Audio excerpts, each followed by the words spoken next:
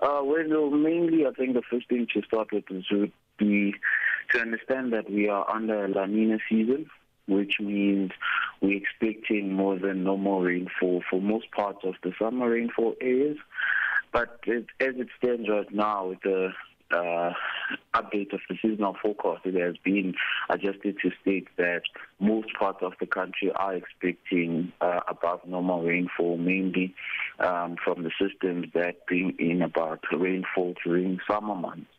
Now, the Weather Service is reporting that further rainfall is anticipated. Which areas in South Africa will mostly likely be affected by these adverse weather conditions?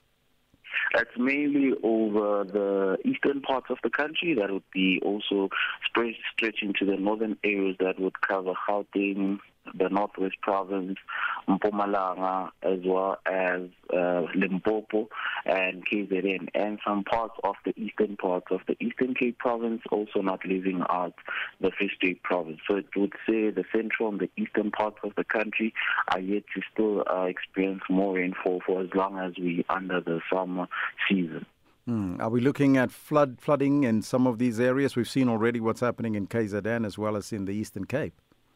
Yes, true. I think also the main thing is for as long as we have rain. Right now, as it stands, we are experiencing most parts of the northeastern part are experiencing some influence from the tropical moisture, which then results in persistent rainfall over areas, as well as mostly over the northeastern parts are experiencing showers and rain that would persist throughout the day, which then you can imagine that having just that most of the month and the past weeks that we've experienced most of the rainfall, any amount of rain that starts to fall over the ground might just add to what's already a damage on the ground.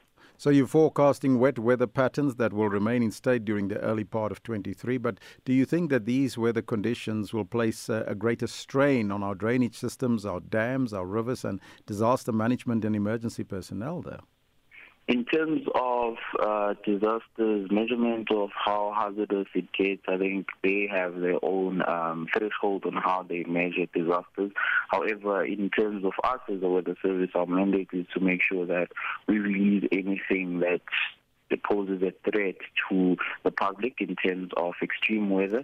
So I think in the essence of having more rainfall as well as flooding occurring in most parts of the country, we experience that, or rather expect that most of the experience with the rainfall falling and more floods happening mainly over areas of informal settlements and areas where river streams pass by, they would have more damage, as well as fast-flowing streams, as well as more flooding happening will result in some damage in infrastructure and probably some loss of lives around the areas.